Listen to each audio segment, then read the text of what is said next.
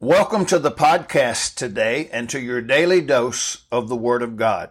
Yesterday we discussed that the walls of Jericho fell down flat, part 1.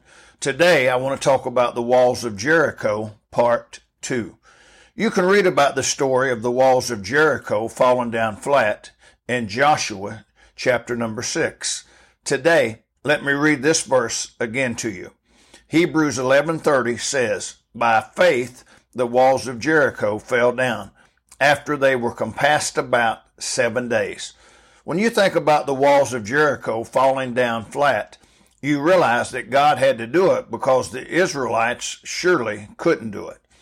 Another lesson we can learn about the walls of Jericho falling down flat is that our obedience to God is important. God told the Israelites exactly what to do to get the victory.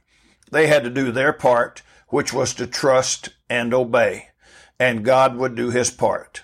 Does that sound familiar? Trust and obey? Isn't there a song about trust and obey? Well, God told them to just march around the walls of Jericho for 7 days and then give a shout, and he would take care of their obstacle. You know, God's way sometimes to the world doesn't make sense. That's why we serve God by faith. God's ways are far above our ways.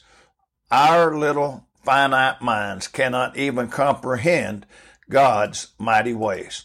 I'm glad that all God asks us to do is to trust him and obey him and leave the rest to him. We can have victory through God when we trust and obey him. 1 Samuel 15:22, Samuel said, "Behold, to obey is better than sacrifice, and to hearken than the fat of rams."